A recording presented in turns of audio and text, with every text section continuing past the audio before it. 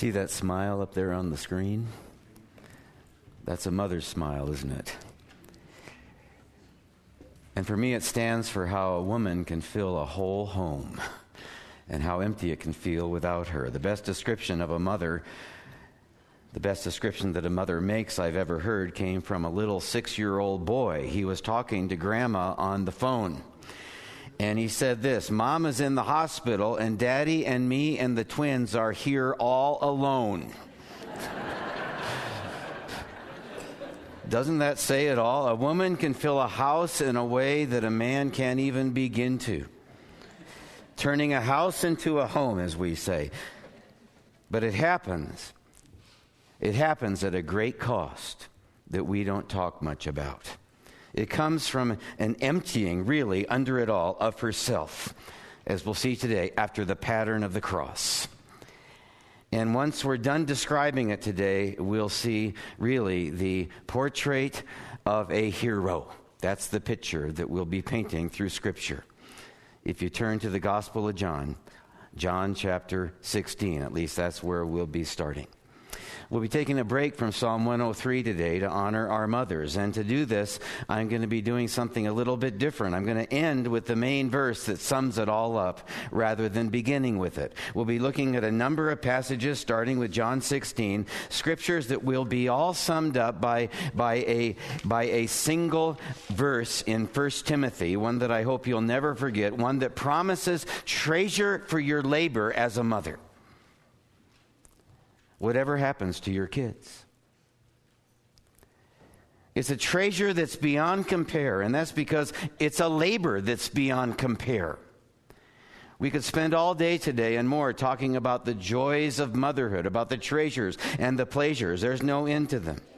This is from Parents Magazine. They asked some mothers to share some of the best parts of being a mom. One woman wrote, "What I love about being a mom is having the chance to see all shiny and new, see things all shiny and new through my daughter's eyes. She just turned 2, so everything's all about new words, new sounds, and repeating the things that she hears again and again, which isn't always one of the greatest things. It's the best when you are in the I'm tired of being a mama mood and your toddler bursts out with something like totally awesome." Another mother said this: "Bedtime is the best part of motherhood, and anyone that says anything different is lying."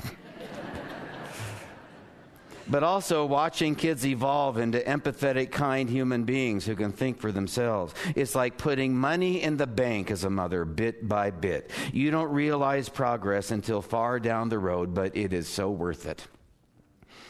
Many mothers responded. The last one I'll focus on is this: nothing else can produce the joy or a broken heart that motherhood allows.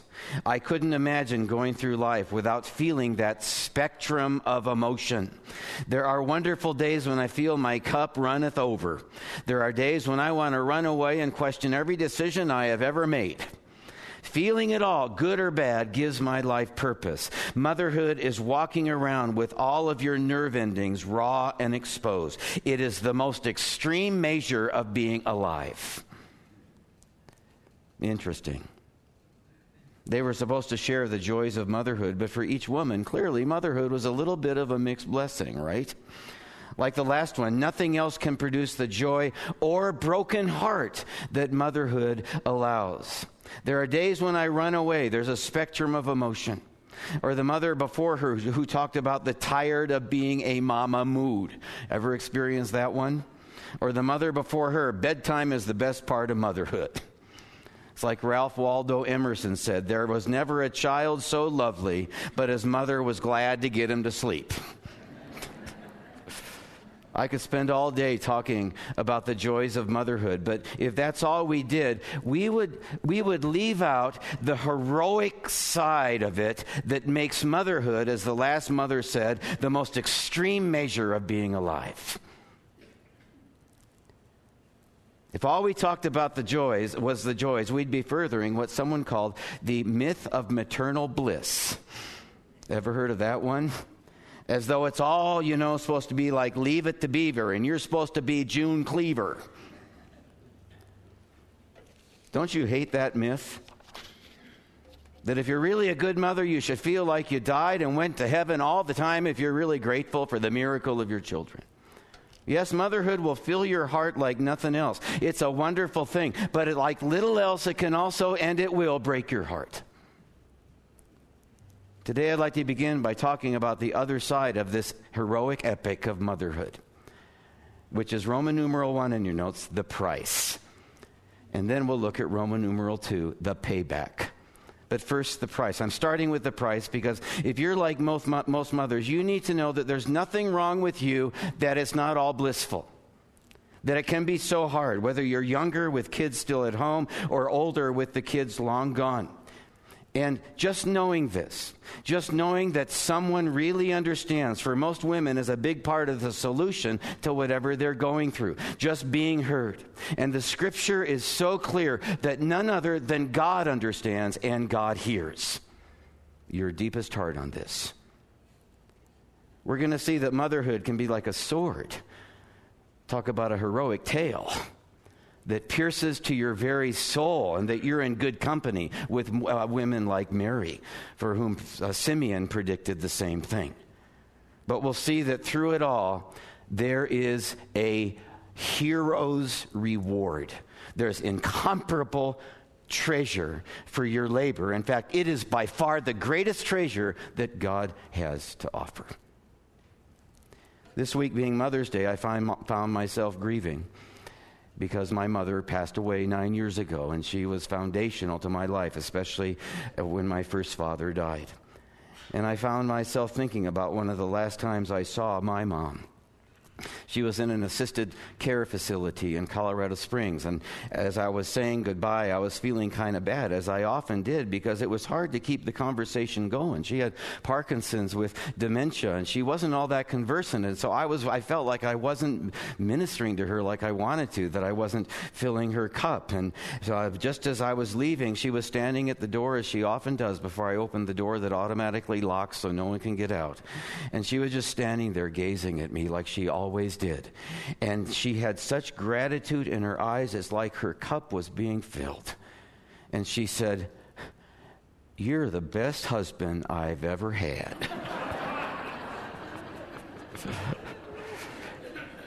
And then she laughed and she said, "No, you're not my husband. What are you?" And I said, "I'm your son, Mom. And you're the best mom I've ever had." And I looked in her eyes, and I couldn't understand the depth of appreciation that she always obviously felt for her son, given all that I had done. Even though she couldn't remember who I was, she knew who I was deep in her heart, and the sight of me filled her cup.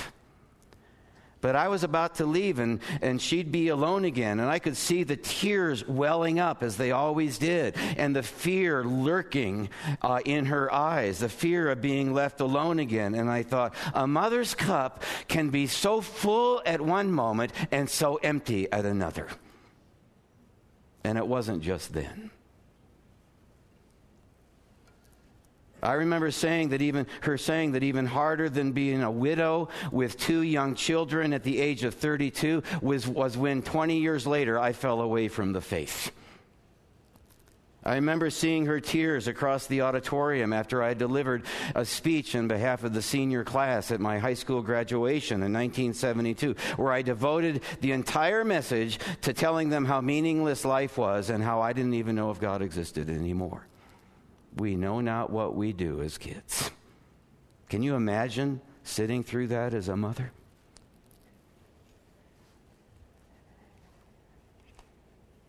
When she said I was the best husband she'd ever had, I thought of all that I had put her through year after year. Some husband. But still, as I looked in her eyes, I saw a treasure there. A treasure that I'd like to talk about today. One that was birthed through her heroic labors. So I'd like to share some today about God's promise to mothers, treasure for your labor. And to get there, we need to answer the question, as you'll see on your screens, motherhood, is it worth it? Probably most mothers at one time or another feel like my mother probably did, like the bumper sticker I saw recently. It had this Valentine's heart on it, and it said, "I love my rotten, ungrateful children." Only a mother could love something unrotten and ungrateful. And you're ripped apart when that happens. You can feel like almost a stillbirth when they're that way. I find it interesting what the Scripture says about that labor that you go through at times like that and many of your other labors. What the Scripture compares it to. It shows that while maybe your children don't understand, or maybe even not even anyone else does, God does. We know that from passages like John chapter 16, starting in verse 20. Hear the words of Christ himself, your heavenly husband. He's talking to his disciples about how he'd have to leave them soon. And he said, "Truly, truly, I say to you that you will weep and lament, but the world will rejoice. You will grieve, but your grief will be turned into joy. Whenever a woman is in labor, she has pain because her hour has come. But when she gives birth to a child, she no longer remembers the anguish because of the joy that a child has been born into the world." Joy, anguish, and it doesn't end with birth, with labor and delivery. "Therefore you too have grief now," he said to his disciples. "But I will see you again, and your heart will rejoice, and no one will take your joy away from you. Truly, truly, I say to you." Christ is talking to the disciples here, and he's talking to them about what they'd go through when he'd be taken from them and then crucified, when they'd be scattered like sheep, and Peter would weep bitterly, and Mary would be there before the cross, mourning and lamenting as only a mother can, when the sword was piercing her side, like Simeon predicted, along with the other women. And the only way that Christ could do justice to the intensity of the pain that they were about to experience when he was crucified, the worst pain in the history of humanity almost, the only thing that would compare, that would do it any sort of justice, was to compare it to the labor of a mother.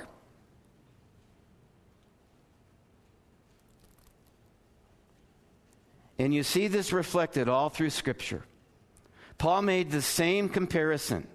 The Corinthians had become rotten, ungrateful children. And he went on to say something to them that's true for all mothers with their children. He started by telling them that he had been like a mother with them, nursing them tenderly. And in 2 Corinthians 7:3, he told them what this meant. He said, "You are on our hearts to die together and to live together." Which about says it all. Someone said that to be a mother is to give your heart away, to let it run around in another body, to die with them and to live with them. That's why Paul said this to the Galatians, who had also become rotten, ungrateful children. I think we have a pattern going on here, and it's not just in the Bible. He planted that church. He gave birth to them, but they had fallen away just like I had. And so he went on to say, just as my mother felt, my children with whom I am in labor until Christ is formed in you again. Galatians 4:19. He was telling them about his agony as strongly as he knew how, and that is by comparing it to a mother's labor. And in the same way, mothers too labor long after they give birth, just like Paul did after he gave them birth, especially with children who are wayward or who are sick or who are in any way lost. Mothers, the way they're wired, at those times especially, have a unique cross to bear. It's like Susanna Wesley said, the mother of John and Charles Wesley, when asked which of her 19 children she loved the most. She put it as only a mother could, who bears their griefs and sorrows like no other. She said, "I love the one who is sick until he is well. When they're sick, it's a cross I bear, and I'm focused on them. The one who mourns until he is comforted. The one who is far away until he has returned home. The one who is lost until he is found," just like my mother loved me. Goes deeper than a child will ever know, unless that child becomes a mother, of course, than any father will ever know. Anne Lamott writes about it in a book on parenting. It's a book, interestingly, on parenting that she called Plan B, which is not a bad title for a book on parenting. She was talking about being a mother of a teen, and she said this: I learned certain things really help me when it's not going well with Sam, who just turned 13. Certain things really help me, like distance, prayer, eating chocolate. Talking to the parents of kids on the other side of adolescence was helpful too. Why? Too often parents of kids the same age as yours won't admit how horrible they can be. She said a book on adolescence that really helped her was one that you may have heard of. It's called, by Anthony Wolfe. It's titled, Get Out of My Life. Subtitled, But First, Could You Drive Me and Cheryl to the Mall? I drove Sam once to his friend Anthony's house where he was going to spend the night.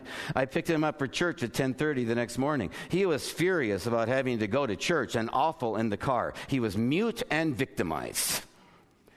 It was one of those long 10-minute car rides. I thought about asking him to wash the breakfast dishes that morning, and you'd have thought I'd ordered him to give the kitty a flea dip. I thought about how he answers the phone, sounding like Henry Kissinger, blah, blah, blah, blah, blah, and only pretending to take down messages. So when he got out of the car without saying goodbye, slammed the door and walked away after I drove him all the way to his friends to spend the night, after all that, I lost it. This is one thing they forget to mention in most child-rearing books, that at times you will just lose your mind, period. It's not just you. Ever felt like that? It only goes to show, as Irma Bombeck titled one of her weekly columns, it only goes to show that mothers love kids till it hurts. You don't love me. How many times have you heard your kid lay that one on you? How many times have you resisted the urge to tell them how much you do?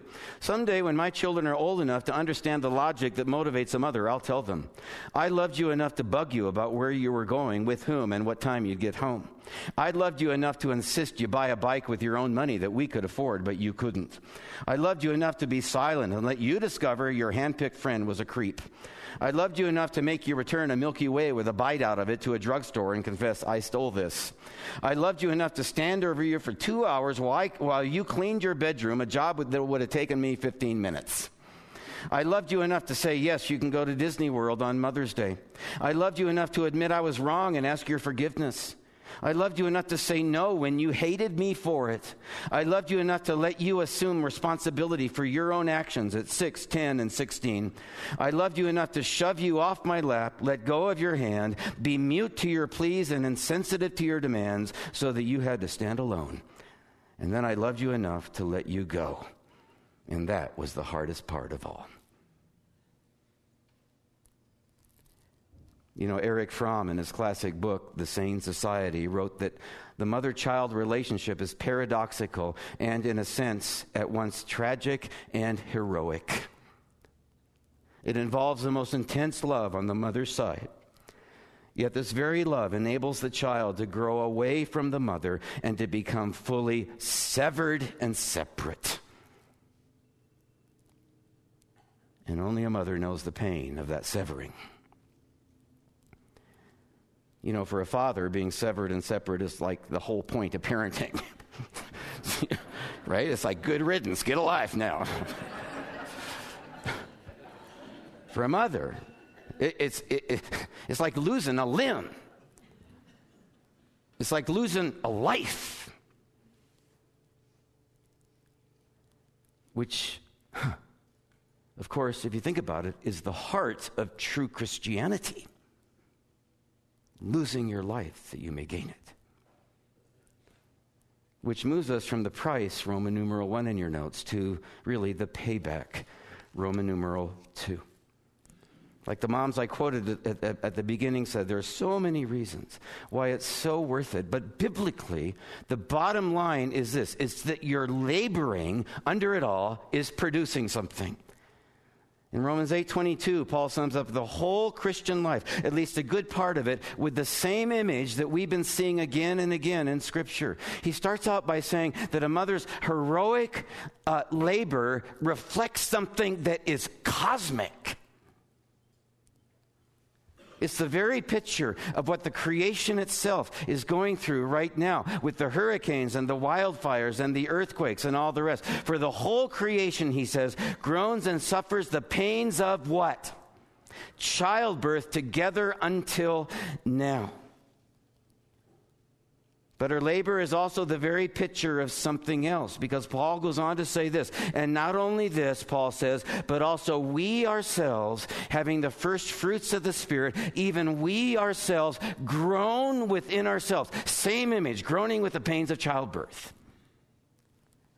Waiting eagerly for our adoption as sons, the redemption of our bodies. You see, your labor is the nearest image Paul could find to characterize the epic challenges of the Christian life. In fact, the word that the Scripture uses again and again for tribulation is phlipsis in the Greek, which means pressure. And in particular, it means the unrelenting pressure of a woman's labor that climaxes in the transition, when it gets really bad.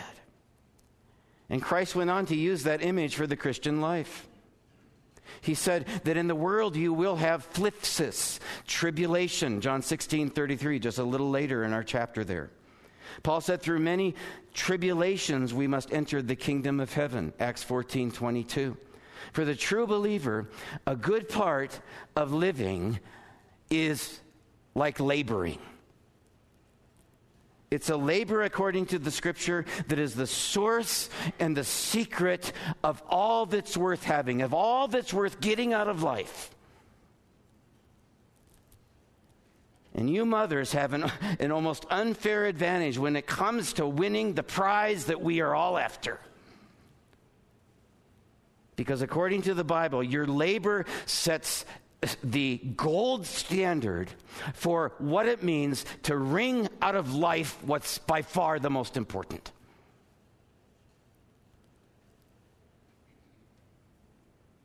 It's the very picture of how we gain the treasure.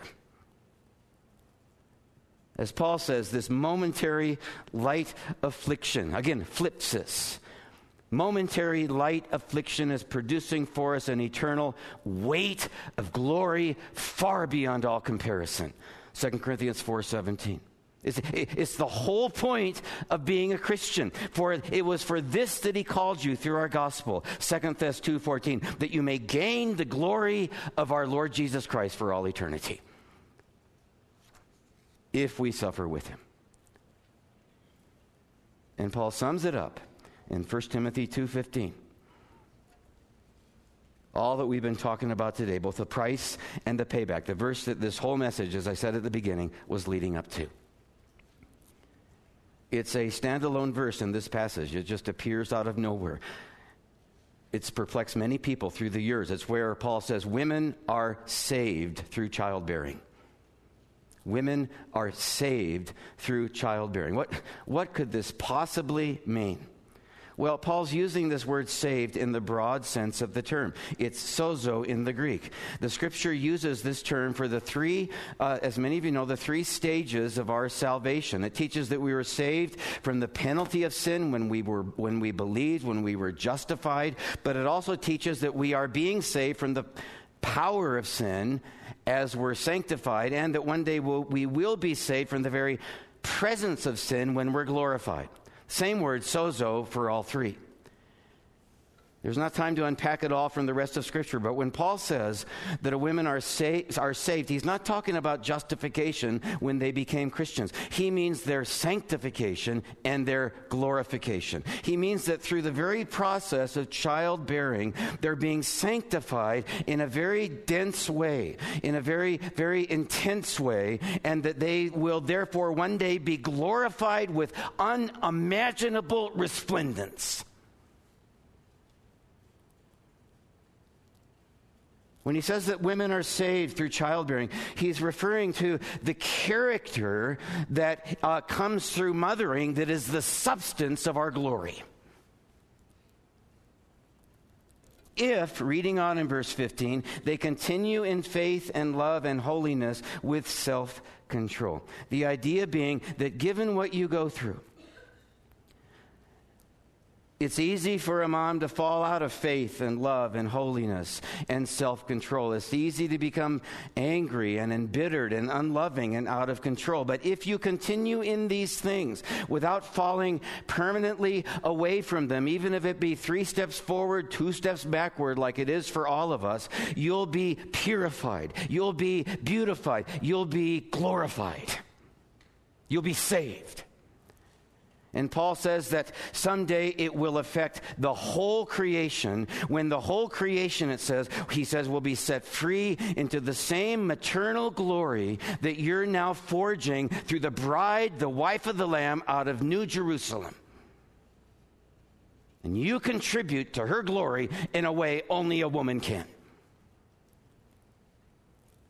As we'll see in September in the book of Revelation. Is for the sake of that glory in time and eternity that women are saved through childbearing. Paul has a broader view here than what happens at birth or what happens even on earth.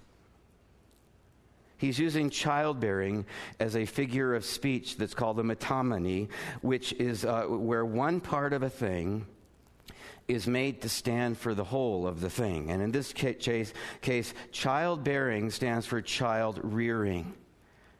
It stands for bearing children all through life as you continue on, he says, as you press on in the faith and the love and the holiness and the self-control that are uniquely demanded of you as a mother. The qualities of true Christianity that are demanded of you in a way that they're demanded of few others. Starting with the physical pain of a labor that a man will never understand. And don't you dare try to tell your wife that you do. But it goes on with much other pain. And that's why another translation says, and this nails it, women are saved through the pain of motherhood.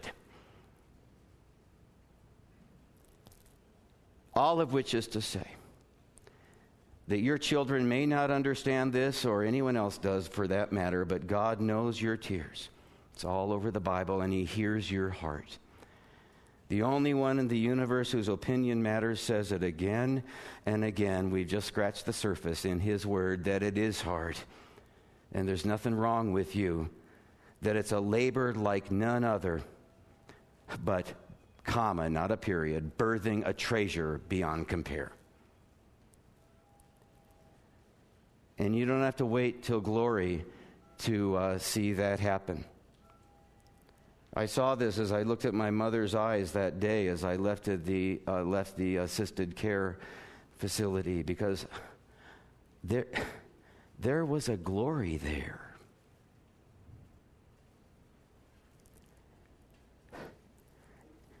There was character forged in the fire that same son had brought into her life for years. Because she continued on, as Paul wrote. Though it was 3 steps forward, 2 steps backward, she was very honest with her struggles. She pressed on. Like the hymn says, take up your cross and follow on. Nor think till death to lay it down.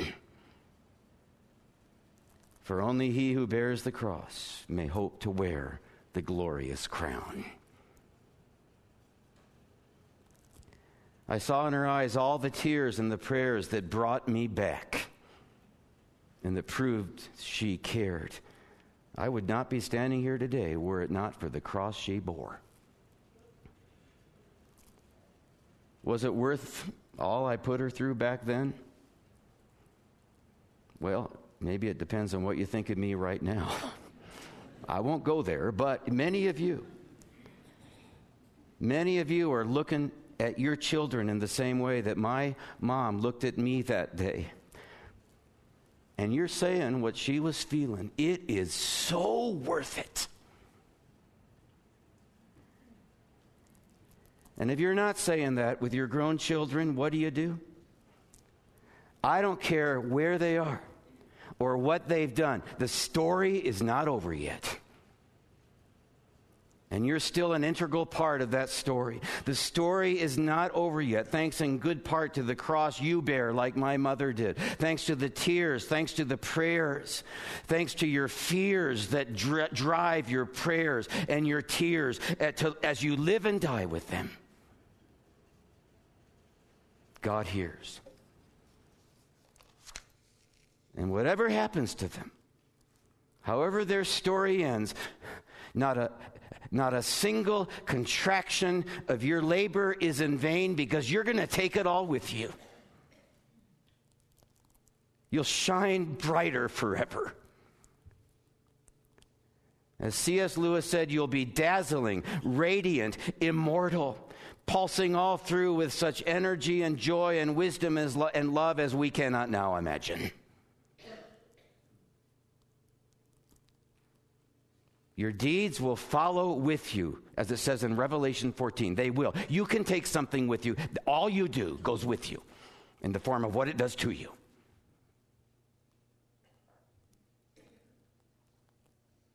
Your deeds will follow with you to adorn the bride, as only a woman can, the wife of the Lamb in New Jerusalem, for a cosmic resplendence that'll be far beyond all comparison.